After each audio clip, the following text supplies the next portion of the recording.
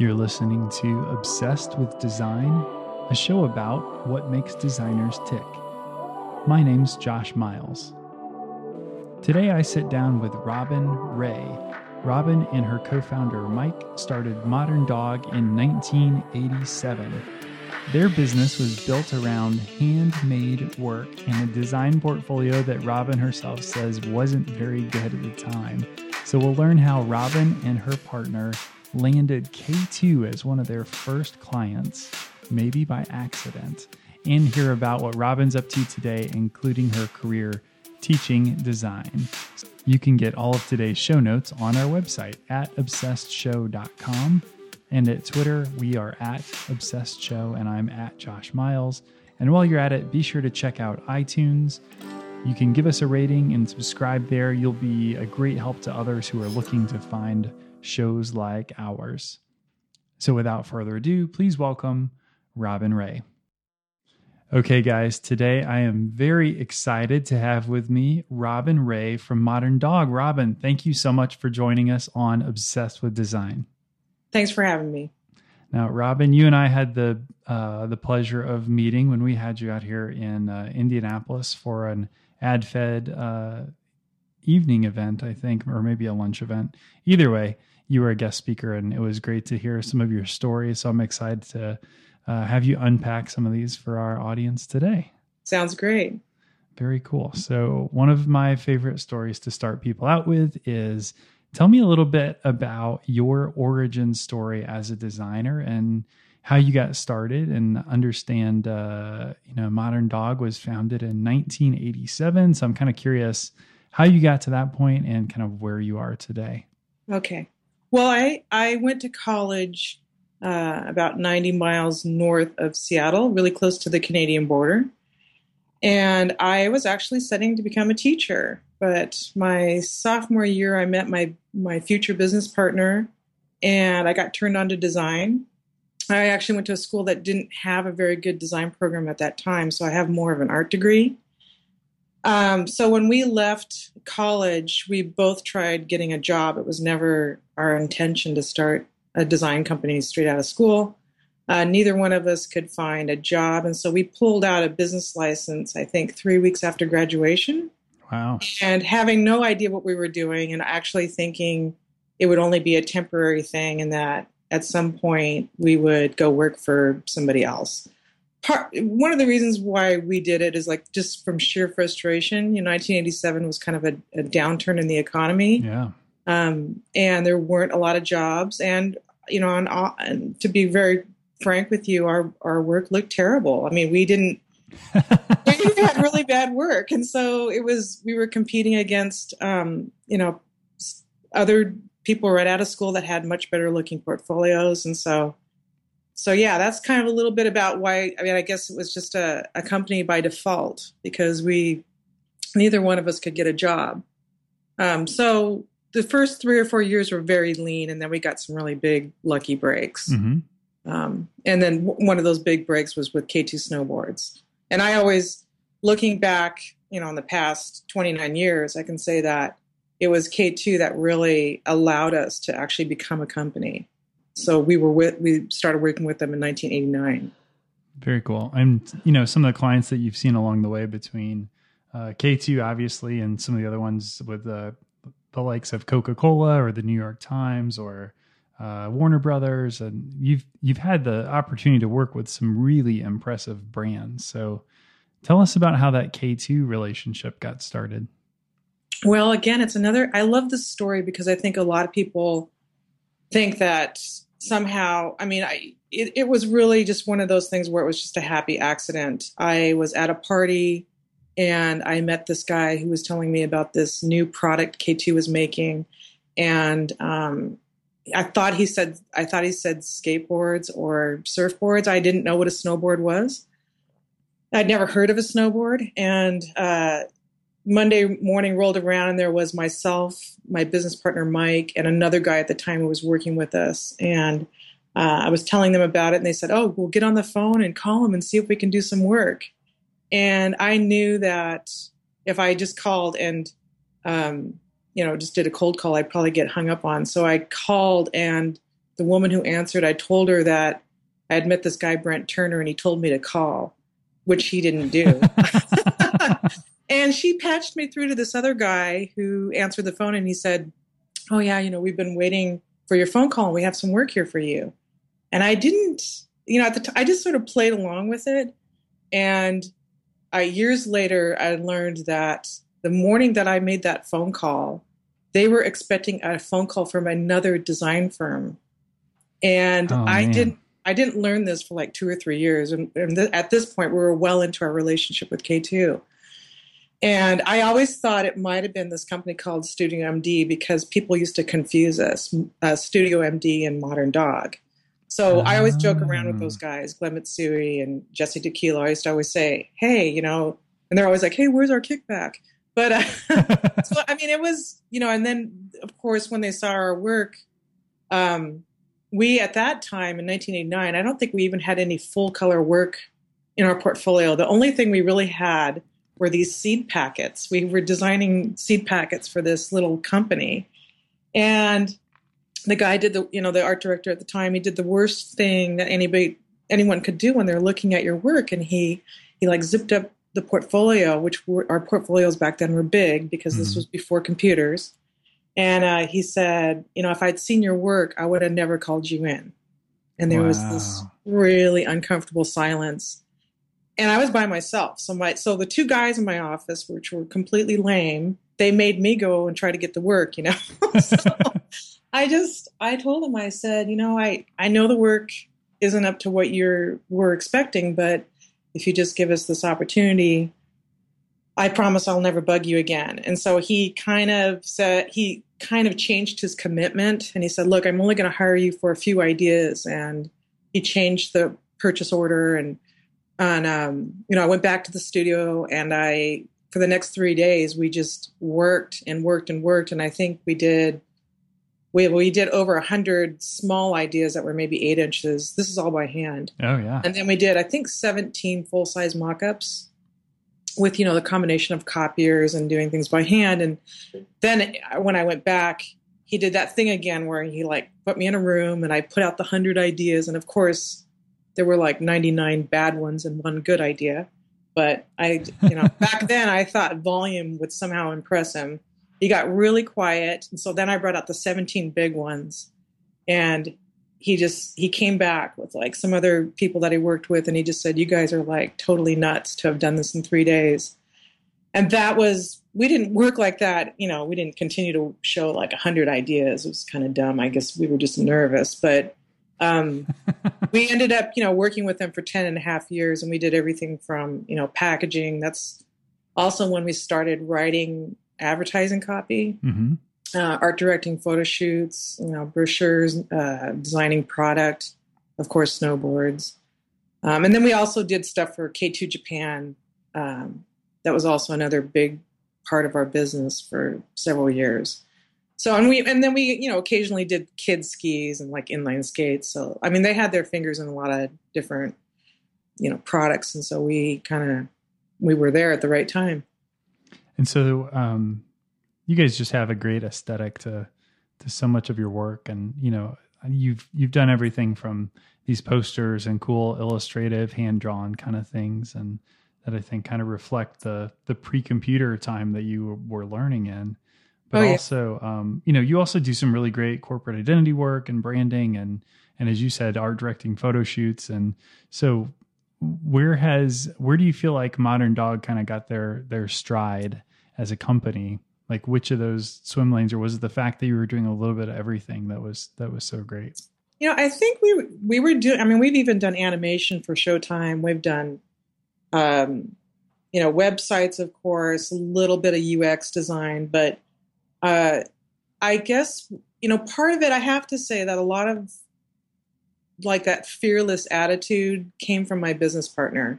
And sometimes it got us into a lot of trouble. Like we got into projects where we really were just way over our head. But more often than not, it was a really healthy attitude. He was just a fearless person where I was in the background saying, I don't think we can do that. He'd go, of course we can.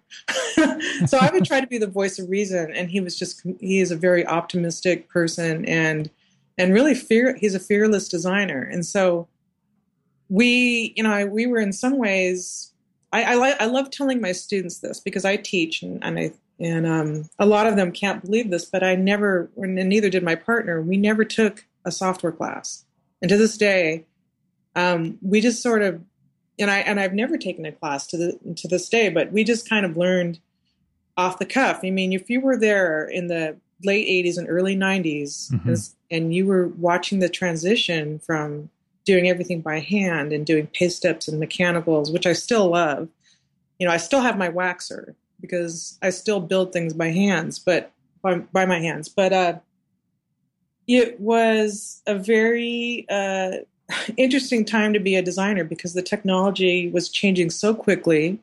And I think our first computer, we had to take a loan out, and I think it was $12,000. And $5,000 of it was just for the monitor. Wow. And so people think we had to take a loan, and it took years to pay that stupid thing off. Yeah, but exactly. Within 6 months or a year, there was something better, faster, cheaper. And it was like that for I don't know, the first 7 or 8 years of Macintosh. It was just so crazy. And I hated actually buying all that equipment. So I think, when we had the first computer that ended up costing us $12,000 because we had to finance it, there was only one computer in the office for 4 people. But my partner, he just kind of dove right into it. He became, in the early 90s, he was really well known for his work in Photoshop. He was doing a lot of 3D work before a lot of other people were kind of diving into that. He was just sort of figuring things out. And I remember I can't remember the name of this conference we were at, but it was something to do with technology. It was still when some people were still on floppies. But we were at the World Trade Center, and he was talking about, it was some sort of design conference, and he was doing demos in Photoshop. And so I just remember those early days of the computer, and I think a lot of the work that was coming out looked really bad because people didn't know what they were doing, and a lot of Photoshop filters and a lot of really funny mistakes. But there was also some good stuff coming out also, but I think maybe, my initial hesitation for embracing the technology was just how ugly everything looked. And we really liked seeing handwork. So even to this day, of course, I'm completely, embracing Illustrator and InDesign. I can't live without them, but I still, and my partner still incorporates a lot of handwork into the design. Yeah, very cool. One of the things that I enjoyed about your story when you were here in town was kind of seeing all of the little products or promotional things that you guys have put together. Everything from the little magnets and stickers that are for sale in stores, or even your greeting cards, or kind of making projects out of things that aren't necessarily like traditional client projects. So can you talk a little bit about that side of it? I think you might be talking about the work we do with Blue Q. So like the cat butt magnets and stuff like that. Yeah. Mitch has been a client of ours since 94. And we still, I don't know how many products we've got through him, but he also, he works with a lot of other people too. And it was really the relationship between Mitch and Mike. Mike's sense of humor. And he had, we had some hits from that and some very unexpected hits. I think Naked Men with Oven Mitts was definitely a very a top seller. It was a product that I personally did not think was going to sell. And it sold really well. And then we ended up doing Naked Men with Balls. So if people I know your listeners don't know what this is, but you can Google it. Well, be careful. Be careful if you Google it. But no, so a lot of that work, I think we also did, promotions with K2 that were things like Jiffy Pop. That was an invite to some sort of snowboard, either a meeting or something for their reps. But we've always sort of done kind of fun, I don't want to say jokey, but lighthearted promotional stuff. So one of the other stories that I'd love for you to tell, if you're in the mood to talk about this, was, kind of the surprise of seeing what appeared to be your work in Target, and kind of how that took place and what you did about it. Yeah. So I guess, uh, yeah, no, I don't have any, I don't have any issue talking about it, but I think probably a lot of people are probably curious about it. But yeah, so in 2011, I was on my way to an AIGA event. I was at the airport and I got a text from a guy who used to work for me, who now works for another firm in Seattle. And he asked if we had sold our dogs, what he was referring to was we had we had a book that came out on our poster work, and Mm-hmm. the end pages was like a wallpaper of dog drawings. And I said no. And I think at first when he first contacted me, I was thinking, okay, it probably looks like our work, but I doubt if it is. But he said, well, did you sell it to Disney? No, I didn't. And I said, show me what you're talking about. And so right before the plane took off, like literally within like a few minutes of having to shut my phone down, I get a message and I'm zooming in on it and it's a t-shirt and I see my dog, my best friend's dog. I see my client's dogs. I see a bunch of other dogs I recognize from our book. And I thought, well, and even at that point, I thought, I bet you it's just like a few of them. There's no way it turned out to be 26. I just thought, no way could it be all 26. And so when I landed, was I going to Tulsa, Oklahoma? Yeah. When I landed, I immediately just ordered the shirts off Target. So it was a Disney product that was being sold through Target. And by the time I got back, so like a few days later, I got back to Seattle, the shirts were in my studio. As soon as we opened it up, it was just, I think our jaws just dropped. We were completely shocked that, all what appeared to be 26, we picked them out like within a few minutes. And so I think when that, stuff like that's happened before, but never on this scale. Mm-hmm. So we'd never seen our work lifted, allegedly lifted. Sure. And, so we hired an attorney who, we tried approaching Target. So like when something like this happens, you never want to think like, oh, we're going to sue you. I mean, we wanted them to actually pull the shirts and then to have a discussion with us about what was going on. So, yeah, looking back on it, Target's attorneys didn't want to talk to our attorney. And we totally after we kind of got into it, we sort of realized why they didn't want to talk to us. And so that began about a 2.5-year ordeal of trying to correct a wrong. And, we eventually settled. And so I'm not allowed to talk about what happened in that settlement, but there was a lot. I certainly learned a lot about copyright law. And there were two sort of major victories that we got out of this, which was one is that we won our summary judgment. And so when you're in a lawsuit like this, the defense will just sort of throw all different kinds of things at you. And when I look back on it, I truly believe that there was no incentive for the case to be over because I believe that the law firm that was involved representing the defendants just didn't have a reason to end it. Yeah. So, and so that's a very difficult place for a small company to be in. And it was nerve-wracking, and it was scary at times. And I think once my partner and I realized, because a couple of times the attorneys representing the defendants had said to us, well, if you lose, we're going to come after you for attorney's fees. And we knew where that, we had seen one of the bills and it was like, well into the 6 figures. And so we knew we knew it was going to bankrupt us. Yeah. And of course it was like a threat meant to scare us, and it did. But I think once my partner and I, because we sat down, we said, once you're in a federal case like this, you can't just pull out. You can't go, oops, made a mistake. Just kidding. Sorry. Don't really want to go after you guys anymore. But, they were claiming that it was a coincidence. They claimed all different kinds of things.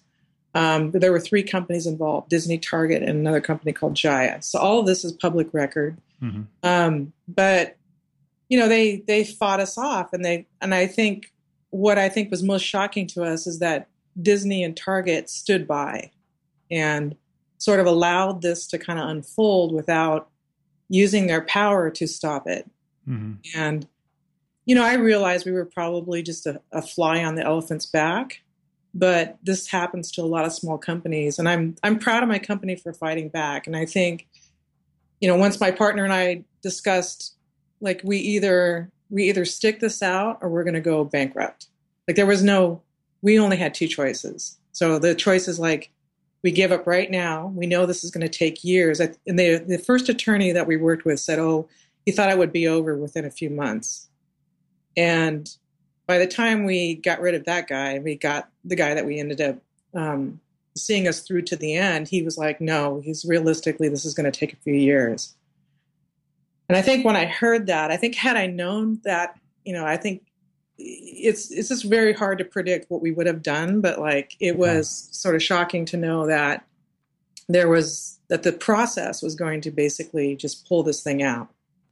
So, yeah, I mean, I'm proud that we stood up to them, and we did the two major victories we got. One was the summary judgment, where they were saying that they were trying to build a case that our illustrations were part of the natural world, and so therefore they were deserving of only thin copyright protection. So thin, broad. Okay, sure.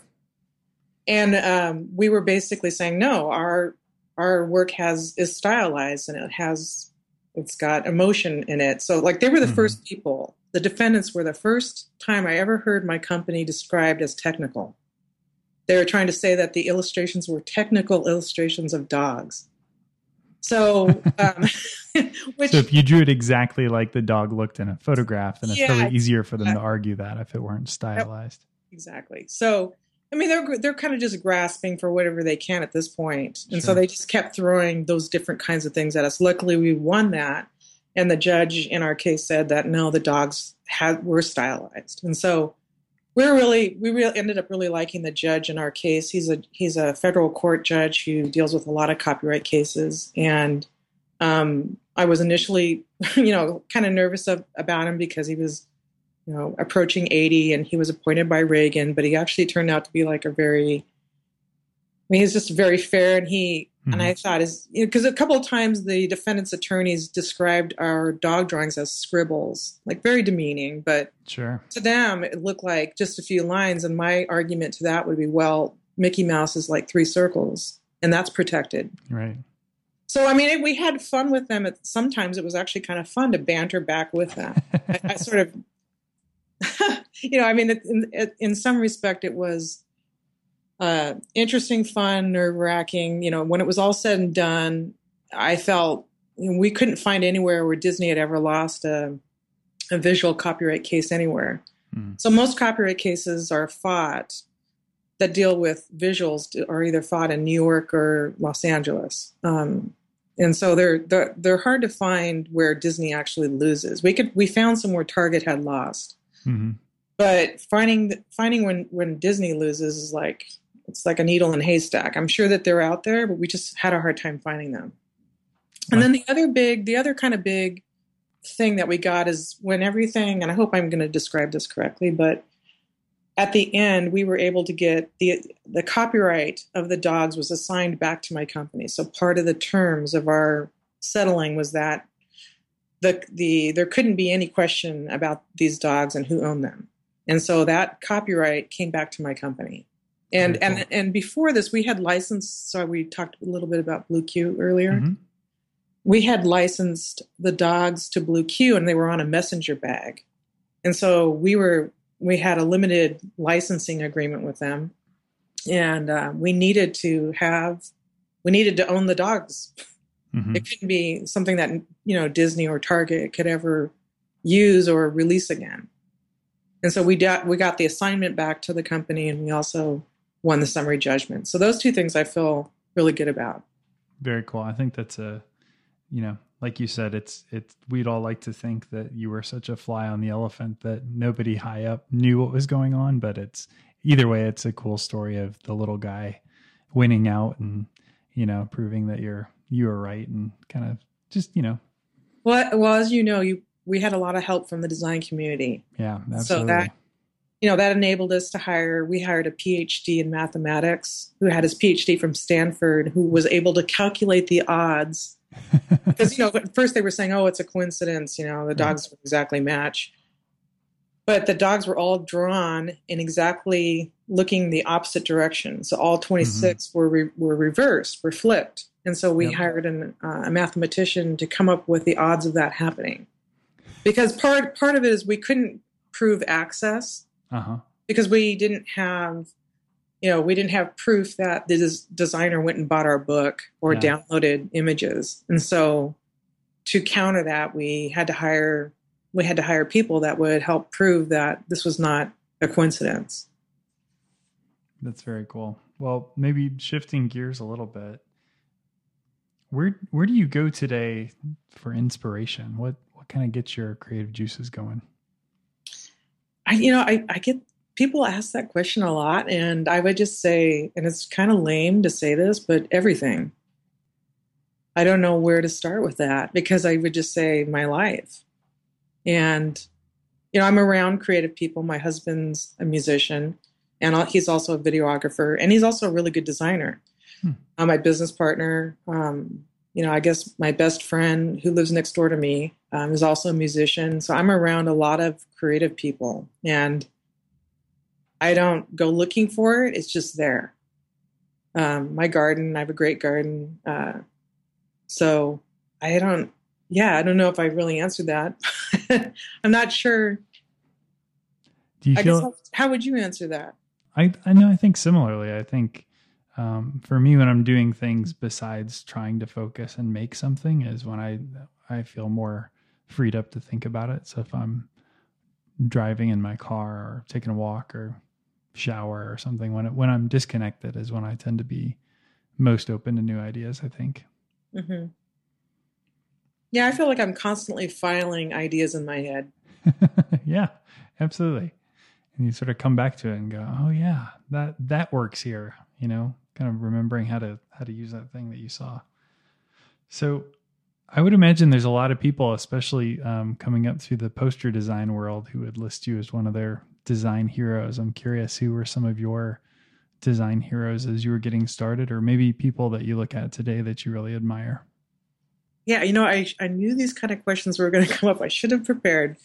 But there's just, I'm influenced by there's almost nothing that I'm not influenced by. And especially regarding poster artists, there's so many poster artists I love. I love the Cuban work. I love, like Bach. I have a lot of it.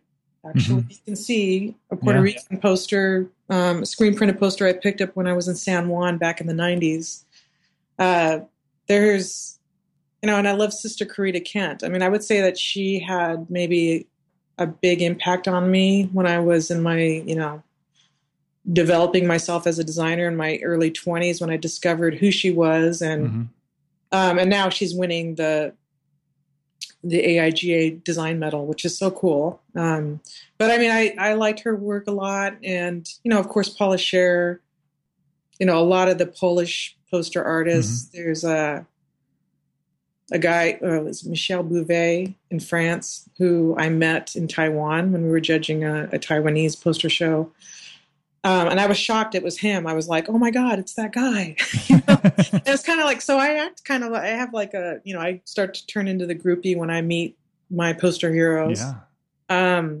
But yeah, there's just so much that I love, and of course, locally, Seattle's got some amazing talent. I don't know if you know Jesse Ledoux. I love his work. Of course, Art Chantry was a huge influence on this area. Sure. Frida Clements, who's also a friend of mine, is a great poster designer, and they're all really different. And but the screen printed poster is alive and kicking, and I think a lot of it has to do with when music went digital, it lost its art, and so bands make a certain amount of money through selling merchandise, and they are looking for visuals to go with that. Sure. And so in some ways, it's like posters are doing really well right now.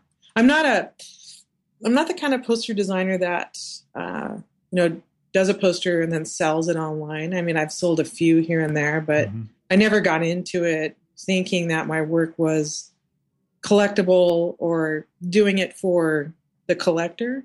Sure. I've always approached it from more like it was meant to be on the street, or it was meant to be seen in a cafe. Mm-hmm. And I think that's why I tend to work big, big shapes, big color, easy to read type, and I don't do very much detailed work. So like my friend Frida, she's very detailed in how she works, and it's really lovely and it's beautiful. But I just approach it from like such a different place. Cool. We'll definitely look up each of those designers and have links to them in the show notes. You should definitely have both of them. You should have on your show. Well, yeah, those would be great. If you'd like to make the intro, we'll get them on here. You and Frida. Yeah, awesome. What do you think you're most obsessed with when it comes to design? What am I most obsessed with? You know, I'm sure I am obsessed, but well, like, okay, so right now I have a poster that I've done for 21 years. So every year I do a poster it's the neighborhood artwork. And last week they suffered a devastating loss. There was a natural gas leak and it destroyed 3 businesses. And it's businesses that I frequent that I was just, there a few days ago. And it also did, damaged when this gas leak happened. It also blew out a bunch of windows up and down the street. And so a lot of businesses were affected, and they're all small businesses. This didn't happen to like a Starbucks or a McDonald's. Mm-hmm. They're all like mom and pop, small coffee shops, small little restaurants, small bookstores, tattoo parlors, that kind of thing. Yeah. And I guess when I think of what I'm obsessed with, it would be the fact that I'm going to try to do this right. Like I love this neighborhood. I love the businesses that are here. Mm-hmm. Feel really bad about what happened. And so I put this self-imposed pressure on myself to kind of make it better than what I made it the year before. Sure. And it's scary because I don't often feel like I do. But like this year, I thought last year being the 20th anniversary of this art walk was a lot of pressure. And now I feel even more because I'm so sad about what happened. Mm-hmm. And so, yeah, so I would say that my obsession is about getting it right as far as, making sure that I'm creating something that is reflecting the community and also makes my client happy. Sometimes I'm hoping it makes them money. Making sure I'm doing the right thing. And so I'm obsessed with like little typographic details. And, I just had a brochure come back where I'm like, Friday, I'll be making a press check. And I haven't done a press check in years. I can't remember the last time I actually printed something, but where I was actually on the press check. Mm-hmm. And, I'm like looking at the type going, oh my God, the rag here looks so terrible, or I should fix that. But those little things, are not the big picture. So right. I'm more concerned about, am I doing the right thing with my design and with my work? And is it just more landfill that I'm creating, or is it going to be something that, can, I don't know, hopefully either change someone's opinion or not end up in the instant recycle bin, I guess is what, that's always my concern with my work. That's cool. So what happens when you get in a rough spot? You get down on yourself, or, project didn't go like you wanted, or, or you're just getting stuck for ideas. What do you do to get out of that? I have some big failures. You'll never see them. We all have them. I can't remember the last time I really did something where I really felt like I messed up. I mean, there have been a few, times where I'm like, we aren't the right fit for this client, or we can no longer work with this client for whatever reason. Mm-hmm. But when it happens, you just have to be forgiving, I guess. One nice thing about being, now that we're heading into our 29th year, I feel like I've been doing this for so long, and I've seen all kinds of things happen. And I just know that if I bomb on something, that it hopefully won't happen again in exactly that same way. Yeah. Hopefully I learn from it.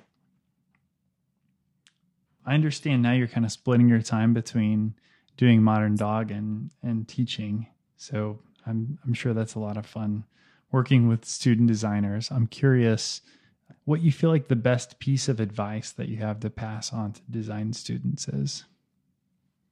Well, I mean, I have a lot of advice, and it's nothing like, mind blowing, but, stuff like don't ever give up. And, someone, if you may not, it's okay. Well, actually, I do have one that I really love. I love to tell students that because a lot of them feel really overwhelmed by technology. And I'm like living proof that you don't have to be the master of technology to do good work. Because I am not the master of my favorite program is Illustrator, but I probably only know like 20% of what Illustrator is capable of doing. And I think that's enough. It's overwhelming to think like, oh, I got to do WordPress and I got to know how to do HTML and I've got to, and I've got to be good at logos and book design. No, you don't. You can just pick one or two things and be really good at that.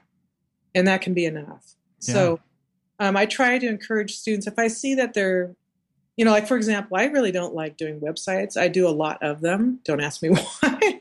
They're like my least favorite thing to do.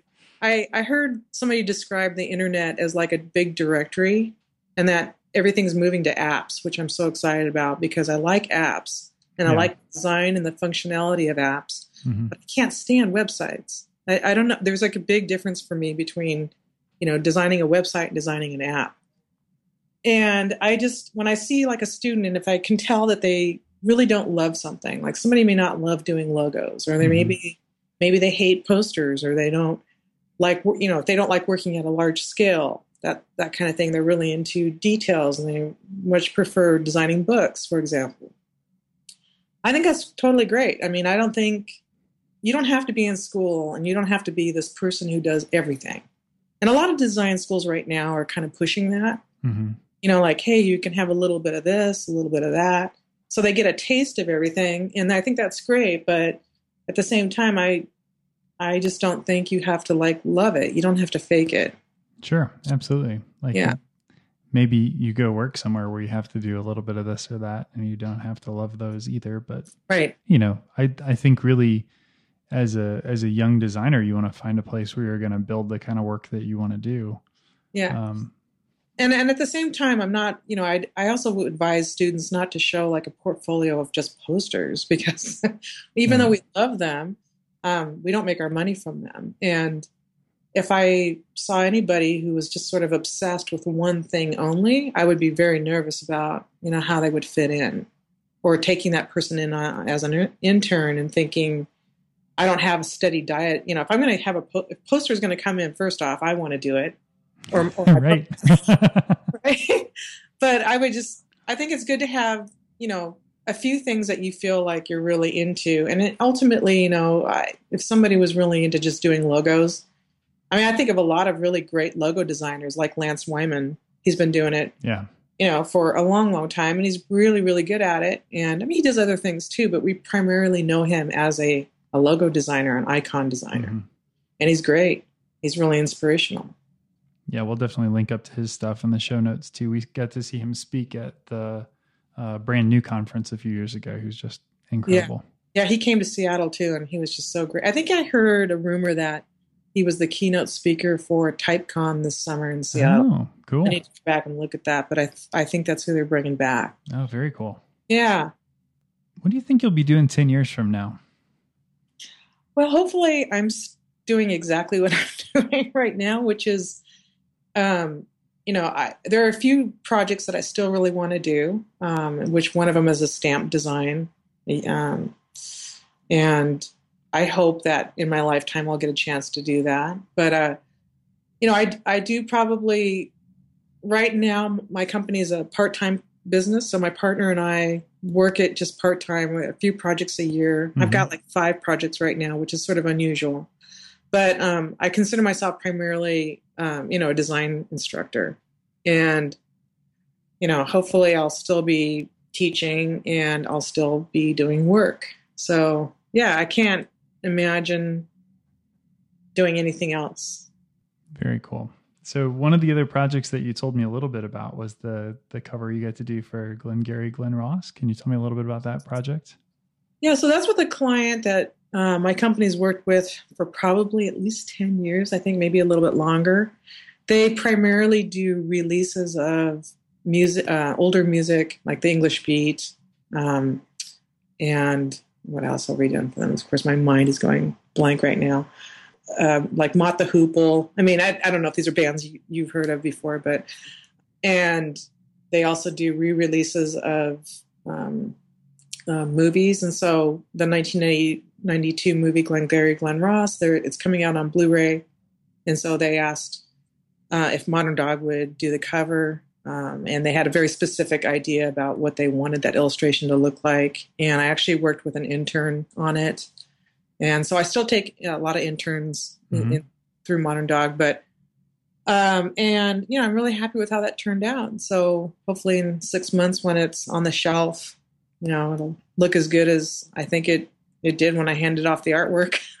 Yeah. So, but they're a great client. We really love working with them. Mm-hmm. They're really fun and they give really great feedback. So it's just a really good relationship with the client. So tell me, does the cover design revolve around coffees for closers? I love that line. That's actually it's the brass balls scene. Okay. He brings out the brass balls. So it's an illustration of, Alec Baldwin holding the brass balls. And yeah, it's like iconic scene. Cool. Well, I appreciate you spending so much time chatting with me today. And as we're wrapping up, I wonder where can folks find you online and check out some of your work? Well, Modern Dog has a site that I have not updated in about 4 or 5 years, but that site is still up. It's moderndog.com. We are in the process of redesigning it. Modern Dog has a Facebook page, which actually tends to stay a little bit more current. Mm-hmm. And then we are on Twitter only because it's linked up to the Facebook page. And okay. I don't think we don't have Instagram, so we should. Cool. It's just too many things to keep track of. But yeah, Facebook, the website, and then also robinraid.com is where you can find my posters. Oh, very cool. I didn't know about that one. We'll link up to all those in the show notes. Okay, great. Very cool. Well, Robin, thank you so much for taking time with us today. Hey, you're welcome. And thank you for being obsessed with design. All right, guys, that is show number 12 in the books. That's a dozen episodes already. Thank you so much for all of the support. Thank you to everyone who's subscribed. Thank you for all of the reviews that we've gotten on iTunes. We could always use reviews and feedback. And don't forget to let us know who you'd like to hear us interview next. Remember, we're looking for designers of all types. So if you have design in your title, maybe I'd like to talk to you. You can hit us up on Twitter @ObsessedShow, @JoshMiles, and ObsessedShow.com. We'll catch you next time. Thanks. Obsessed Show is a product of the Design Obsessed team at Miles Herndon, a branding agency located 13 floors above Monument Circle in the heart of downtown Indianapolis. Check us out online at milesherndon.com. And thank you so much to our friend Cassie Joe for providing her song Matchbox Girl that you're hearing right now and at the intro of our podcast.